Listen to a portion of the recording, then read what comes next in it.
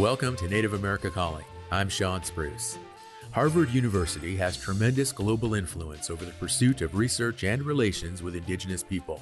Kelli Mosteller is in her first year directing Harvard's Native American program, and she has designs to improve how the nation's first higher education institution engages Native students and Native academic pursuits. We'll hear from Mosteller about the difference Harvard can make, coming up right after the news.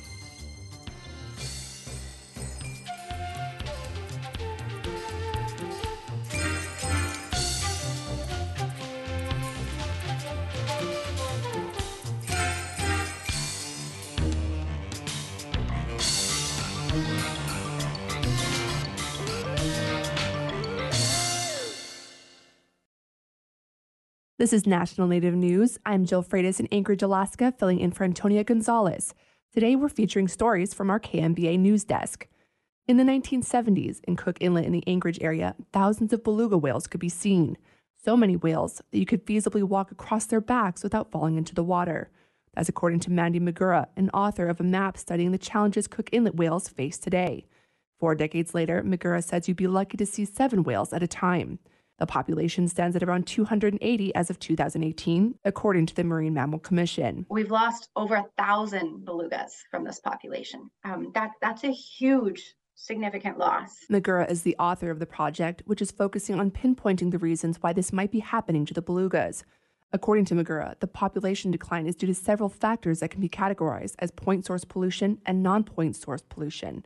Point source polluters have a permit, and pollution comes from a known source. That would be things such as wastewater treatment facilities, stormwater drains, seafood discharges. Non-point source polluters don't have a single point of the entrance like point source polluters. So examples of that would be runoff from roads or on the airport, when it rains or snow melts, that all just kind of runs into the inlet. These threats are building up for the whales, causing issues like food insecurity, immune compromisation, and noise distractions that serve as a death by 1,000 cuts.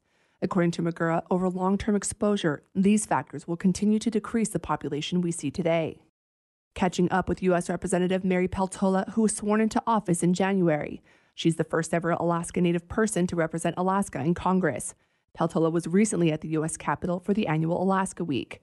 She says she was able to discuss many important matters, including key Alaska Federation of Natives issues. We talked about a lot of high-level things. AFN is so good at helping frame our priorities as the largest statewide Native political organization. They're really good at looking at things, kind of zooming out, looking at things not beyond just details and beyond just regional issues. They're really looking at Alaska in terms of our place globally. Peltola is addressing a number of priorities for her home state, such as fishing, Medicare and Medicaid, and marginalized groups in Alaska. I think we all need to be thinking about veterans, thinking about disabled people, thinking about elders, really thinking about our young people. We need to be looking for solutions on our homeless and unhoused families.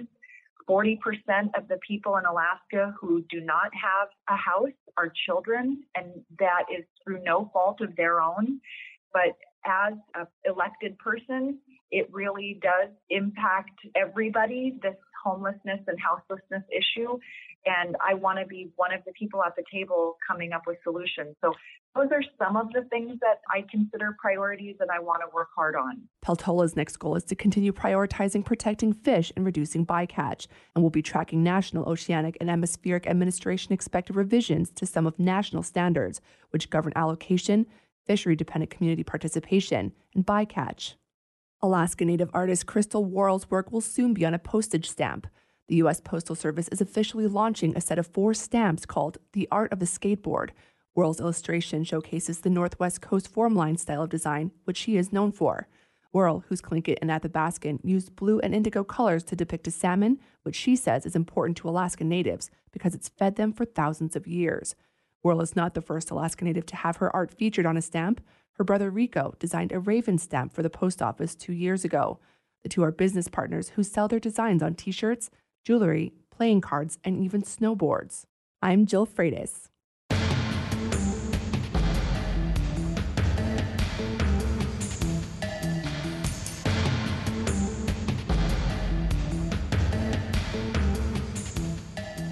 National Native News is produced by Koahnic Broadcast Corporation with funding by the Corporation for Public Broadcasting. Support by the American Indian Higher Education Consortium, working to ensure tribal colleges and universities are included in our higher education system. Information on 37 tribal colleges and universities at aihec.org. Support from AmeriCorps Vista, whose members serve to alleviate poverty while earning money for college and gaining professional skills. Rewarding service opportunities can be found at americorps.gov/VISTA.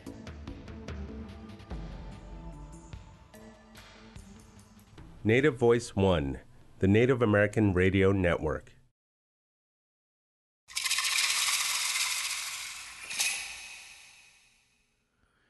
This is Native America Calling. I'm Sean Spruce in Lewiston, Idaho. Harvard University is among the world's most prestigious academic institutions. It also has a checkered history regarding its dealings with indigenous people and issues. Kelli Mosteller is in her first year as Harvard's Native American Program Director and is in a position to steer the university's direction concerning indigenous people and can provide guidance on reconciling its past. Before coming to Harvard, Mosteller spent nearly 12 years working as the Citizen Potawatomi Nation's Tribal Historic Preservation Officer and directing the tribe's Cultural Heritage Center. We'll speak with Kelli Mosteller today about all facets of her work. She joins us as part of our regular Native in the Spotlight feature. Of course, we look forward to hearing from our listeners as well.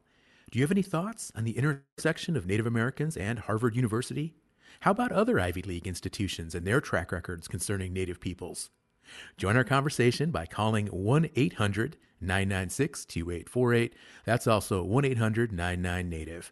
We're also on Facebook, Instagram, and Twitter. Our Twitter handle is 1-800-99-NATIVE.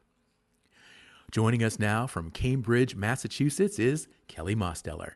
She is the Executive Director of the Harvard University Native American Program. She is Citizen Potawatomi. Kelli, welcome back to Native America Calling, and congratulations on your new position.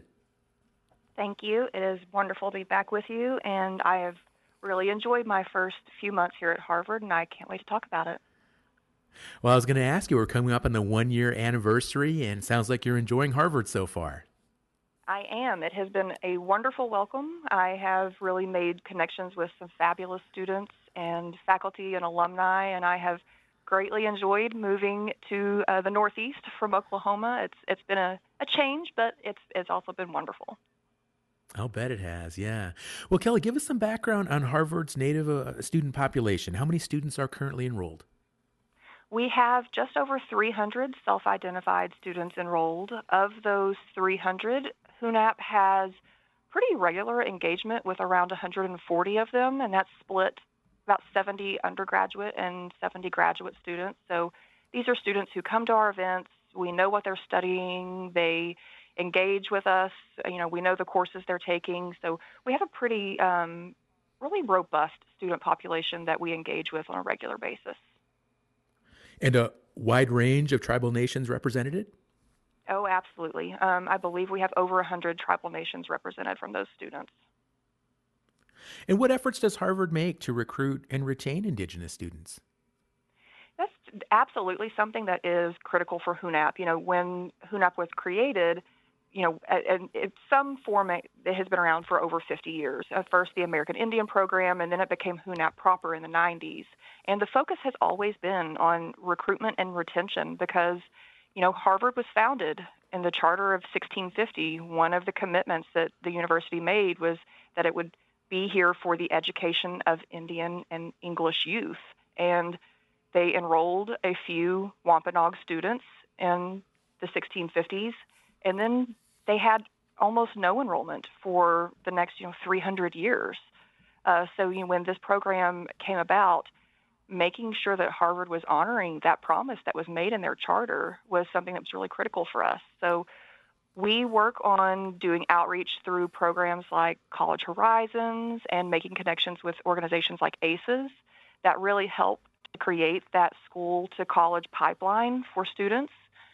We work with tribal colleges and tribal nations to make sure that their students who are really thinking about pursuing an Ivy League education know about Harvard and what we have to offer. And when they're here, to retain students, we work closely with them and their academic advisors and their resident advisors to make sure that once they get here, they feel like they have an advocate group behind them, that we've become their home away from home. This is moving to Cambridge is a big step for a lot of our students, but also, being away from community and their support group can be a real challenge. So that's something that HUNAP takes very seriously, is that, once these kids are here, we see them as, our family, and we really want to make sure that they feel supported and that they can do their best in this institution. Mm-hmm. Now, Kelli, you spent over a decade working for your tribe as a Tribal Historic Preservation Officer, the Heritage Center. What prompted you to make this move to Harvard? Well, I went to CPN. I went home from graduate school to take over the Cultural Heritage Center. And so I came straight out of 13 years of college, straight, to working for my tribal community. And I learned so much on the job there, at everything from the museum sciences side to the tribal historic preservation work and Section 106 consultations and NAGPRA and all of those things that are entailed with working at preserving culture for your tribal community. And 12 years in, I sort of had that thought of, I absolutely love what I'm doing. I love working for my tribe, but also if I'm going to make a leap, to branch out and to maybe grow my experience and my network, this is probably a good time to do it. It was post, the pandemic really sort of slowed down a lot of the projects that I was working on and put a few things, on the back burner because we couldn't be open to the public for so long. So it really was a good time to sort of look at what was out there and just see what was available. And when the position for this job at Harvard came across my desk, I thought, well, let's just see what happens. And here I am. Well, tell us day to day, what are some of your responsibilities and duties as the executive director of the Native program there at Harvard? Yeah, absolutely. Well, right now we are doing a lot of programming. Spring is a very busy semester for us. So we are, in fact, next week we're bringing Tommy Orange onto campus as our annual lecturer. And, we, of course, are going to have the public lecture where he talks about his book, They're There, and he talks about his work as an artist and as an author and as a creative person in Native spaces. But we also have him meeting with our students, so that they can have that one-on-one time with someone that they see as, is inspiring and as a mentor for them. So bringing, Native scholars and artists onto campus to build that network for our students is something that's really important for us. We're doing a lot of other programming as well. This week we have Regis Pecos, who, is a fantastic advocate for Natives in higher education. And we're bringing him in, and he's doing a series of meetings, but we're also having some one-on-one time so that he can talk to students about, what it's like being a Native person in an Ivy League institution. He's navigated these spaces before, and, making sure that we make people available to our students so that they know that it can be hard to be away from home. It can be hard to be in these spaces that have a very long history of being very predominantly non-Native and having histories that are quite honestly hostile to Natives. So, just making sure that we are creating spaces where our students can thrive academically, but also feel supported as individuals and as people and as Native young people out here trying to do their best. So, that kind of programming is something we focus on a lot. We also are working with our larger partners on campus right now. In the fall, we are going to be hosting a very large conference exploring Harvard's legacy of Indigenous enslavement and indenture and colonization. And that means, partnering with various institutions on campus, partnering with the regional tribal community here in New England and Massachusetts specifically, to really look deeply at Harvard's past, recent past, but also long historical past that, right. Used Natives as to exploit, to gain the land from Native communities, to use Native students as a tool to raise money to keep the university functioning and running. And there's a long and complicated past. And so, spending the time to create the proper balance of voices that will be at this conference is something that, we're being very intentional about right now. So those are some of the things that I'm doing just immediately in the current time, planning for things this spring and next fall. Well, it's interesting, and you mentioned Harvard's charter way back in 1650 to educate English and Native youth, and now stretching a historical legacy nearly 400 years. And it sounds like this conference coming up is going to be one strategy for Harvard to reconcile with its past abuses. But what are some other initiatives or ideas you have for how to make Harvard more cognizant of that original mission going forward? Yeah, we are huge advocates of saying, the charter is something that we need to make sure that the university understands in all of the capacities that are available to the university and to people that we're trying to bring to the university today. When that charter was written, Harvard was a different institution. And I think the promises that were made in that felt very confined and small. It was, we enroll a few students and we've met this promise that we made. But Harvard today, has an endowment and a reach and a legacy and a presence in higher learning that it didn't have at that time. So now we're saying, use this promise, this legacy that you have for good. We at Harvard have the resources and the platform to bring attention to a lot of Native issues. One of those, and I'm sure we'll talk about it more in the near future, is around NAGPRA.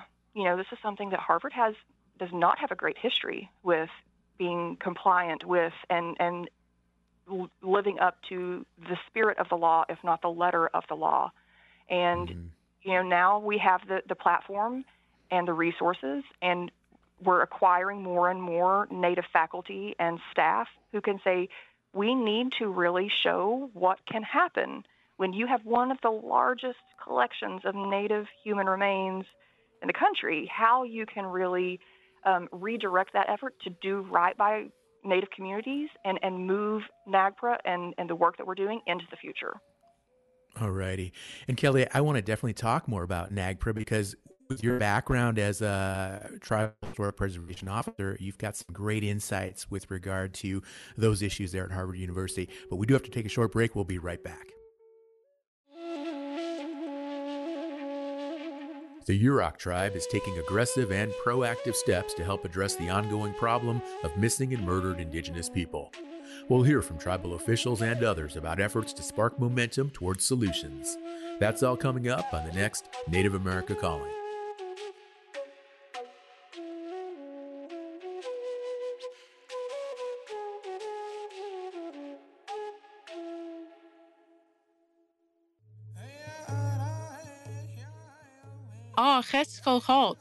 If you are age 45 years or older, it may be time to talk with a healthcare professional about colon cancer screening. Medicare, Medicaid, and the Marketplace have you covered. For more information, visit healthcare.gov or call 800-318-2596. A message from the Centers for Medicare and Medicaid Services. Thank you for listening to Native America Calling. I'm Sean Spruce. We're speaking with Kelli Mosteller. She joins us as a Native in the Spotlight. We're finding out about her achievements in academia and with the citizen Potawatomi Nation. If you have a question or a comment for her, give us a call, 1-800-996-2848. That's 1-800-99-NATIVE, and our phone lines are open now. Producers are standing by, so please, the number again, 1-800-996-2848 to speak with Kelli Mosteller. Kelli, before break, you were talking about NAGPRA and some of these issues with repatriating remains. And I understand when you were working with your tribe, you were involved in repatriating some remains from institutions like Harvard. And I mean, did you have any doubts or any concerns about, making a shift to the university and now being part of that legacy? Absolutely. This is something I was I was very familiar with Harvard and other institutions, being on the other side of the table for more than a decade. I had been in consultations with universities, and I had seen really the overall relationship with tribal communities, and a lot of universities had really started to change, even in the 10 to 12 years that I was doing the work. There was some resistance back in 2010, 2011 when I started, that from universities that you just, by the time I left in 2022, that you just didn't see anymore. I think a generation of archaeologists and anthropologists who were coming into positions of authority at universities had been trained with NAGPRA being the law of the land, and understood NAGPRA, and just so many attitudes, even over that 10 years, changed. But when I did my interview with Harvard, this was one of the first questions I asked. It was, you all have a terrible track record. This. What are you doing to change that now? And to their credit, no one at Harvard argued with me about the past. And, they have recently hired a new executive director over the Peabody Museum. They brought in Phil Deloria as a professor, but also to be the chair of the NAGPRA Advisory Committee. And, even as a interview, in my interview, they said, we would like to ask, if you take the position and if you're hired, that you be on the NAGPRA Advisory Board. So my past experience doing that work for a tribal community was actually an asset that they saw that I could bring to the table, those experiences and, my expertise, but also what it felt like to be, a person who's leaving home and coming to one of these universities. And that feeling the night before, when you're preparing yourself emotionally and mentally and spiritually to go in and argue for your ancestors and to be in that space where your ancestors are, it's very heavy work. It's emotionally and spiritually taxing. And, I appreciated that everyone, from the interview process through my hire and my work now working with the university on NAGPRA, appreciates that. And there's just such an acceptance that Harvard's past doesn't have to be its future, and really embracing the spirit of NAGPRA and not just the letter of NAGPRA. It has been a very positive experience. We have a lot of work to do. When you have one of the largest collections, even when you are doing repatriations, you still, just by the numbers, have so much more work to do. But, I'm very happy to say that in our advisory meetings and when, we talk about NAGPRA, there's no pushback anymore about, why we have to go above and beyond the letter of the law to really adhere to the spirit of what NAGPRA was passed to create. So that change in attitude that I've just seen not only at Harvard but with other universities has really made me feel like we're finally, after 30 plus years, making real strides in how NAGPRA can be applied to bring our ancestors home. They don't belong in universities. Mm-hmm. And it's encouraging to hear that, because there are still remains and cultural items there on the Harvard campus, right? Absolutely. Absolutely. We still have almost 6,000 ancestors. The collection at one point, and I hate using that word collection, but that is how it is referred to, was almost 10,000 ancestors. So 4,000 have gone home, but there's still almost 6,000 here, and they don't belong here. And so it is the work of the folks that work at the Peabody and those of us on the advisory committee to help make that happen quickly, but also with intention and care and proper consultation and all of those things that need to be done to make it sure it's done right. Mm-hmm. Well, Kelli, what are some hurdles that someone in your position has to be ready for and prepare for, in taking on this role there at Harvard, one of the most prestigious universities in the entire world, with nearly 400 years of history for it? So in some ways, it must feel just overwhelming. It does.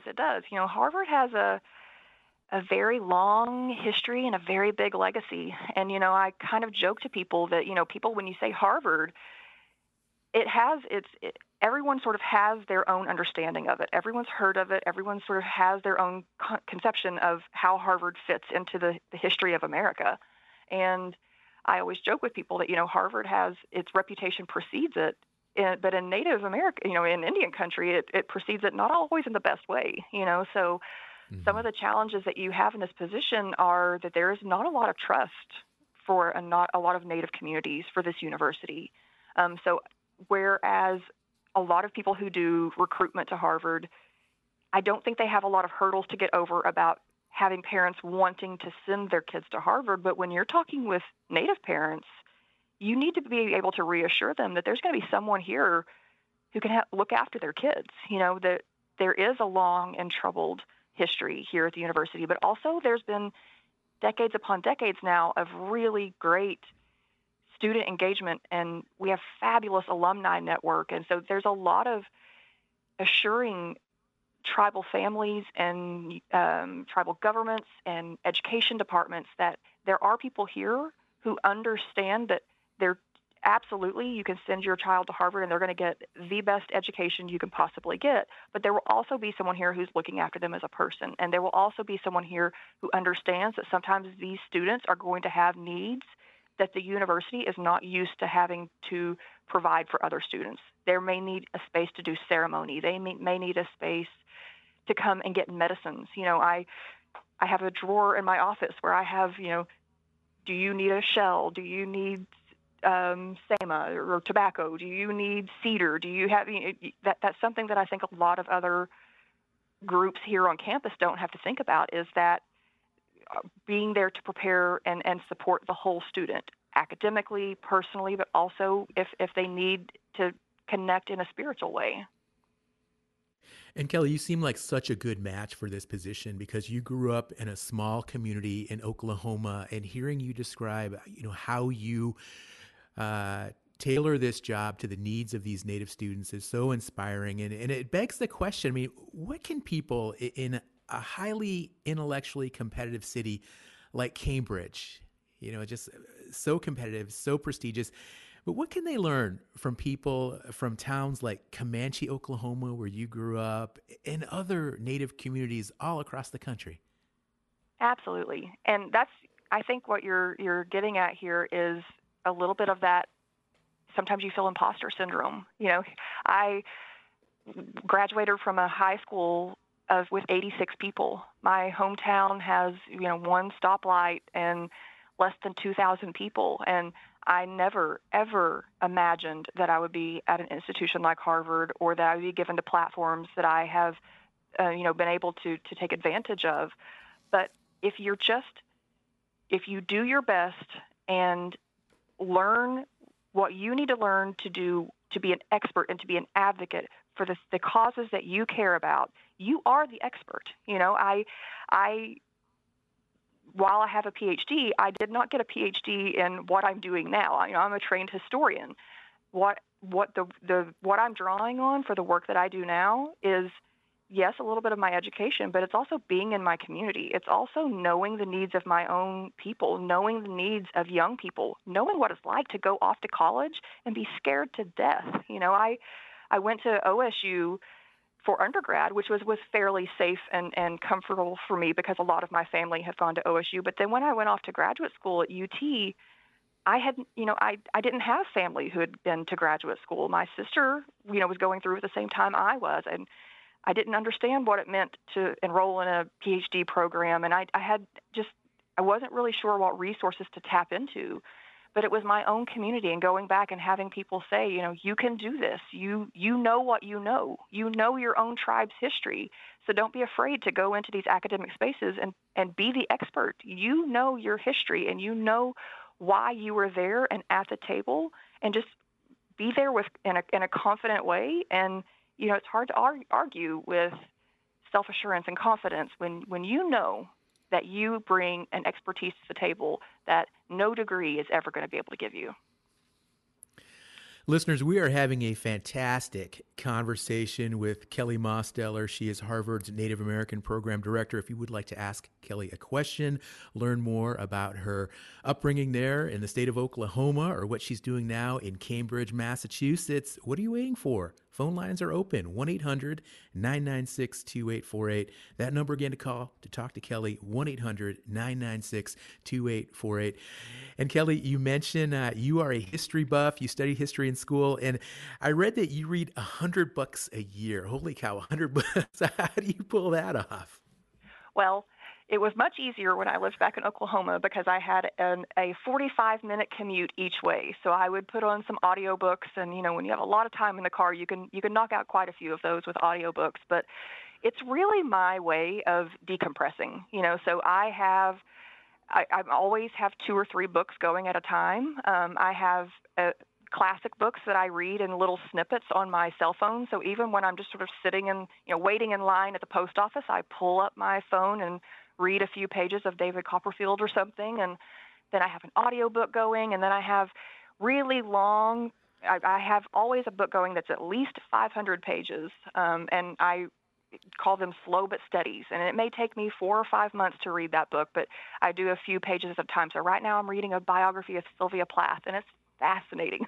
It's a 600-page, biography, but it's just sort of, it's something that I can step away even for a few minutes and just sort of get engaged in something that doesn't need me to solve a problem or fix something. You can just sort of disappear into a story, and it has been my comfort for a long time. But I think during the pandemic, it really became my escape, and that's when getting in 2020 is when I started reading over 100 books a year. So I will see if it keeps up.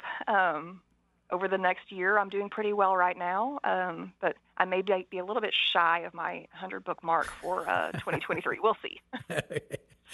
Well, I'm thoroughly impressed. Like I said, I would love to be able to read half that number of books every year. But another thing, Kelli, I find so cool about you with your history background is your original passion was actually European history. And I can totally relate because I took a lot of history courses in school, and I really liked those European history courses. I liked the Western Civ courses and the Renaissance period, the French Enlightenment, Russian Revolution.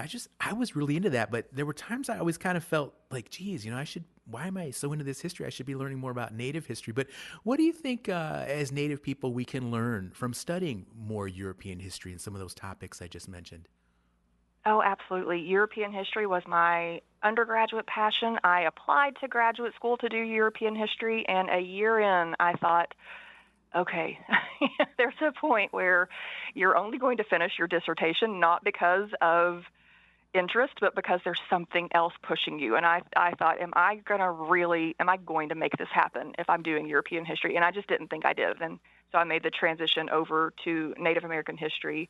But, something that I think is really fabulous, especially about learning European history now, if you're thinking about a lot of the work that was coming out 30, 40 years ago, where it's sort of that great man history, there can be a lot lost there. But what they're doing in European history now is sort of the history of the everyday person, the history of housewives in France and the history of, these very small communities where there aren't a lot of records. And it's really helpful for people to learn how historians research and write about that history, because what they're having to do is sort of write in the voids. You're writing about people that didn't leave a huge mark on history as far as documentation. You're learning about things through church records and wills and lawsuits and, sort of where the history of everyday people lived in Europe for a very long time. And when you're doing Native American history, you're having to often do the same thing.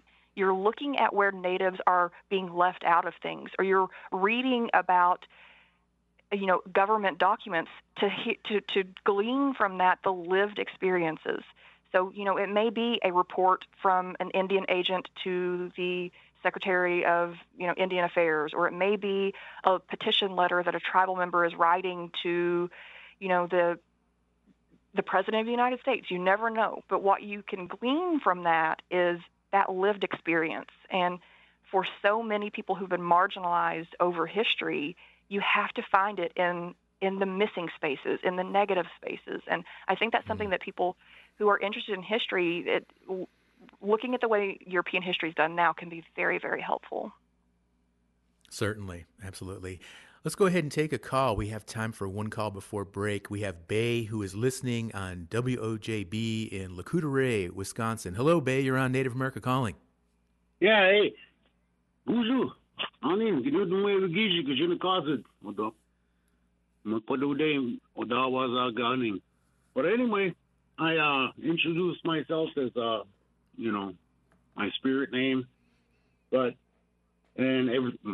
clan, my bear clan, I never been on the air before, but anyway, I was wondering, what promises were made when Harvard took over all those native lands out there? I mean, where's the paper trail? Okay, Bay, thank you so much for that question. And Kelli, I think what we're going to do is just go ahead and take a break because it's coming right up. And then I'm going to let you respond to Bay's question. So his question pertains to what types of promises were made to Native peoples way back when Harvard University was chartered, right around the time of 1650. And I know you mentioned the mission to educate English and Native youth, but I'm sure there was more to it than just that one statement. So, Kelli, when we come back from break, I'm going to go ahead and let you respond to that question that's coming in from Lacoudere, Wisconsin. We do have to take a short break, however, and anyone else who has a question for Kelli Mosteller, the number 1-800-996-2848. Once again, that number is 1-800-996-2848 to speak with Kelli Mosteller and ask her any questions about her role there at Harvard University and some of these issues we're talking about today, as well as her previous work experience there with the Citizen Potawatomi Nation and also in the state of Oklahoma. So give us a call. We'll be right back. This Easter, you can find truly unique gifts and menu items from SweetgrassTradingCo.com, a Ho-Chunk Inc. company, where you can choose from a variety of food, beauty, and wellness items from tribes across Turtle Island. Ho-Chunk Inc. supports this show. Support for law and justice-related programming provided by Hobbs, Strauss, Dean & Walker, a national law firm dedicated to promoting and defending tribal rights for nearly 40 years. More information available at hobbsstrauss.com. You're listening to Native America Calling. I'm Sean Spruce. There's still plenty of time to join this conversation with Kelli Mosteller. Our number to share your comments and questions on the air is 1-800-996-2848. Again, that number to call, 1-800-996-2848. Kelli, before break, we had a call from Lacoudere, Wisconsin regarding what types of promises were made by Harvard University way back in the 1600s when the school was founded. You mentioned its charter mission, but also the school was built on native land. What else do we need to understand about that history and any promises that were made? Absolutely. Well, beyond the charter of 1650, unfortunately, there weren't a whole lot of promises being made because the land had been taken from in various forms by private individuals in a lot of cases so they didn't feel like they had to make promises. Now, that doesn't mean there's not a responsibility, and I think that's something that Harvard is working on right now. This past summer, in April or May of 2022, the university released a pretty big report on Harvard's legacy of slavery here on campus. And one of the elements that they looked at was their responsibilities and legacy to Native slavery. And, because in New England for a very long time, enslavement was Native enslavement or indenture. And one of the recommendations from that report is that Harvard put part of the endowment that they have committed to this project, which is $100 million, into not only hosting this conference that we're going to be having in the fall, but really looking at, that legacy. So for Harvard and its history with indigenous people, you can't look at enslavement and indenture without looking at first the dispossession of the land. That is part of this relationship and this history. So it's something Harvard is actively working on right now. The conference that we are hosting in the fall is just the beginning. What we hope comes from that conference and the conversations that we're going to be having not only with academics and scholars, but also with tribal historic preservation officers and tribal elected officials is we need to deeply look at this university's legacy of dispossession, of, violent colonization, the people who prospered from taking lands from indigenous communities, from breaking promises to indigenous communities. Because it's not just Harvard, it's also the legacies of those individuals who founded the school, who were students at the school, who are prominent professors and other administrators at the school, because people associated with Harvard were people who were very, very prominent in the area in business, in politics, in all of the other ways that in institutions that were dispossessing and marginalizing indigenous peoples. So we really are sort of at the beginning of looking at this very tangled web of Harvard's complicated and problematic history with Native peoples in the New England region. Kelli, let's pivot now to your work there in Oklahoma, working with your tribe. Now, the Heritage Center that you directed, it's received some accolades from the Association of Tribal Archives and the state of Oklahoma. Tell us more about that. Why is the center so highly praised? Oh, absolutely. Now we're talking about one of my favorite things. So working for my own tribe, one of the things that when I came home that I knew I would be doing is taking over the museum. Now, the museum is just a small portion of what we do at the Heritage Center. We do things above and beyond that as well, but the museum exhibits themselves are something that we're really passionate about. So we experienced a pretty tragic flood in 2014 and had to take our museum exhibits down to bare concrete. And that was an emotionally traumatic experience, having everything affected by those flood damages. But it also meant that we were able to rebuild with, a fresh slate. So in 2014, we started to rebuild the museum, and it allowed us to really think about how we wanted to tell our story. We were able to do it all at once, so we could plan everything out in stages. And we decided to follow a chronological, but also a thematic pattern. And we had 10 independent galleries where you would start with prehistory, Potawatomi prehistory before written records, all the way through Citizen Potawatomi Nation today. And we were able to do so much community engagement. One of my favorite exhibits at the museum is talking about our Trail of Death, our removal experience. And we were able to create what we refer to as the wall of moccasins, because we wanted to find a way to symbolize what it meant to have to be forced out of your homeland and leave everything and the spaces and the clan animals and the medicines that we knew, what anchored us as a people in this place, and walk away from that. And so we asked our tribal members if anybody, we were hoping to have 86 sets of moccasins. That is one representing every 10 people who were on our forced removal, which we refer to as the Trail of Death. I was hoping we would get 60, and that we were, I was thinking, okay, my mom can make us a few sets of moccasins. I know this person's auntie can make some moccasins. We had a backup plan, thinking people wouldn't want to engage with this. And when we put the call out for tribal members, we had over 120 people say they wanted to do it. So we had to have a wait list. And so we sent out the moccasin making supplies. We sent out the kits with leather and sinew and needles and everything.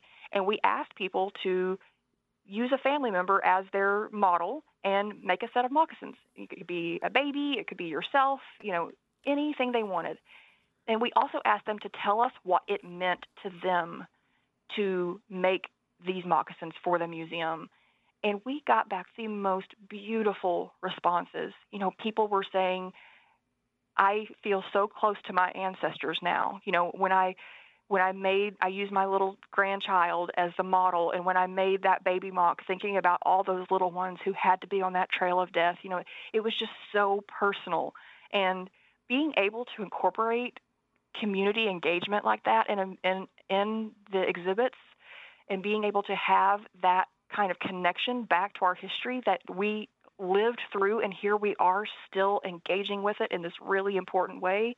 For me, that's really what sets Native cultural centers apart from museums, is that really deep cultural engagement element and people being able to tell their own stories. Kelli, it must have been hard for you to make that switch. I mean, it sounds like you were just so invested there working for your tribe emotionally and professionally. Oh, absolutely. I cried when I cried. I think I even cried in my interview with Harvard saying, like this will be so hard for me. But I also was excited to be able to work with Native students from over 100 different tribal communities. And, they made the promise that the passion that I had for my community, that's what they wanted me to bring to Harvard. And, as long as I get to really speak up for and fight for the things that I really care about and to be that advocate and, to be, here in my position here, I am Kelli. I'm the executive director of HUNAP, but I'm also, when I need to be, I'm also an auntie. I'm also an advocate. I'm also, like a big sister. I want to be able to do for these students and the communities that are represented here what I was able to do back home. And, that's where my heart is. That's what keeps me going each day. Wow. Well, you just do so many exciting projects, and you just have so many interests. And Kelli, one other topic I want to talk about is your work with monarch butterfly restoration. How did that come about? Yes. Okay. So when I was the executive director at the CPN Heritage Center, we have a very, very close partnership with the CPN Eagle Aviary. The two sisters who run the aviary are two of my dearest friends, and I was very, very involved with things that were happening at the aviary. And we actually were reached out to by an organization called the Monarch Project out of the University of Kansas. They have a partnership with the Yuchi Butterfly Farm there in Oklahoma to create an organization that the acronym is TAPS, but it is Tribal Alliance for Pollinators. And how it came about was that that Monarch Project got a grant to have sort of this, what they refer to as the Monarch Highway, which is that stretch, that natural migration path from central Mexico up to where the monarchs go each year up into the Great Lakes region. There's this sort of natural migration path that they fly. And Monarch Watch was trying to get different organizations and states and counties to build these patches of milkweed, which are the only plants that monarchs lay their eggs on because it's the only plant that they can eat as when they're caterpillars. And they were reaching out to these various institutions, and they really couldn't get a response. And so when they partnered with Yuchi Butterfly Farm, the owner of that organization said, well, why don't you reach out to the tribes? And so Monarch Watch started reaching out to the tribes, and every single person they called said yes. So then they created this alliance of, I believe when I left Oklahoma, there were around 13 tribal nations that had partnered with Monarch Watch, where Monarch Watch would bring in every year a few thousand seedlings for the milkweed, and we would plant them in our properties where they wouldn't get mowed down, where they wouldn't get sprayed by pesticides, where the monarchs could just have this oasis, these little, these little spots where they could stop along the way and have milkweed available to them. And it was such a wonderful project. And by the end, I think we had planted somewhere over 10,000 milkweed plants just on tribal property alone. And we were helping the monarch caterpillars out by bringing them in so that they weren't being, eaten by other insects or getting, affected by the weather. And we would release the monarchs each season. It became a project for a lot of our youth. They loved doing the monarch release every year. We learned how to tell the sex of a monarch from a male to a female. It was just such a fabulous project. So much buy-in from the community. I can tell you my little nephew, who's 13 now, has a deep love of monarchs that he never had when he was younger than that. And his class every year looks forward to him bringing the monarchs in for release as a school project. And it was just something that really engaged the community in a way. Everybody loves monarchs, but monarchs really are sort of the canary in the coal mine. What's happening to them is happening to all of our pollinators. So we thought of them as our little ambassadors, and we did our best to protect them and help them continue to grow and increase the population. And for anyone listening who's got an interest in learning more about some of these issues with the monarch butterflies, we actually did a show on monarch butterflies and talked about some of the issues that Kelli is sharing today. That show is in our archives on our website. It's dated August 12th, 2022, so you might enjoy taking a listen to that. Kelli, I do want to also talk a little bit about what you do on the side when you're not working, when you're not reading 100 books a year. What are some of your hobbies? I understand you're a big fan of the Harvard Crimson hockey team and also the Boston Bruins. I am. For an Okie, it's very odd, but I am a big hockey fan. So being in a city like Boston has been fabulous for me.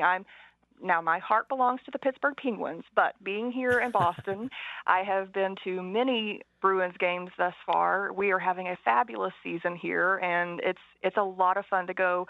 The colleges around here, from being able to go watch the Harvard hockey team, and BU is having a great year. So for a hockey fan, this is sort of just the place to be. It's much easier to get to than it was back home in Oklahoma when I'd have to drive down to Dallas, and it's something that I really enjoy doing.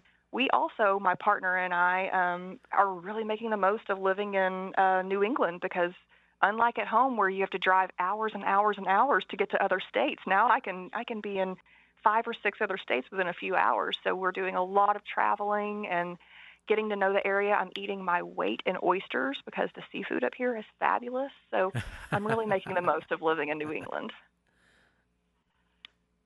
And also a lot of historical sites related to colonial history, but also indigenous history all over that area. Are you able to check out some of that stuff as well?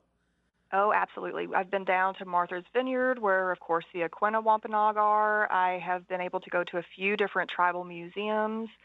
They have really great powwows here in the spring and in the fall, so I'm really looking forward to going up to Akwesasne and the different places to experience the tribal communities in this region. They have such a rich history and really have these histories going back just hundreds of years, that have been really well documented, of course, because you had Europeans here very early. But the way these tribal communities have been able to stay together and keep their culture alive in such a beautiful, thriving way, I cannot wait to be able to spend my first full summer here getting to go around and visit tribal museums and communities. And Kelli, we are going to have to wrap up the show here in about another minute, but I'm thinking maybe there's somebody listening right now, a young person, or maybe a returning student who is thinking, wow, Harvard University, maybe that's the school for me. What should they be thinking about? What do they need to do to get ready to apply or attend a school like Harvard University? Absolutely. So get to know your school counselor. Make sure that you are try to take some harder sciences, or even some math. So try to take calculus or trig. Even if they're not something that you are going to be studying, it really does help in the admission process for Ivy League schools. Also, make sure that you're taking courses and classwork that helps you with your writing, so that you can write the personal statements and do the written assignments that are a big part of all college education, but especially at the Ivies.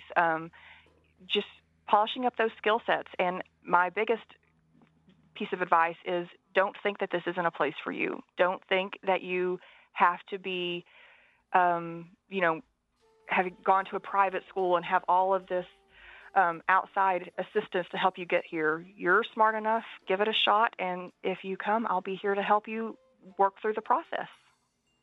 All right. Kelli, thank you so much for joining us today. This has been a great conversation. Kelli Mosteller, our Native in the Spotlight. She is Harvard's Native American Program Director. Join us again tomorrow as we get an update on tribal and state efforts to combat the ongoing issue of missing and murdered Indigenous people. I'm Sean Spruce. We'll talk again soon. Support for this program provided by Vision Maker Media, who envisions a world changed and healed by understanding Native stories and the public conversations they generate. Nurturing the next generation of storytellers with courage, generosity, creativity, respect, and commitment. 45 plus years of Native stories and Indigenous knowledge through film and media can be found at visionmakermedia.org, whose slogan is, "Together we are vision makers." Bonjour. If you are 45 years or older, it may be time to talk with a healthcare professional about colon cancer screening. Medicare, Medicaid, and the Marketplace have you covered. For more information, visit healthcare.gov or call 800-318-2596. A message from the Centers for Medicare and Medicaid Services.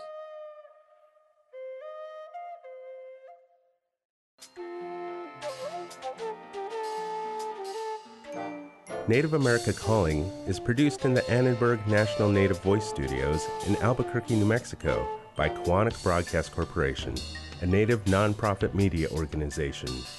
Funding is provided by the Corporation for Public Broadcasting with support from the Public Radio Satellite Service.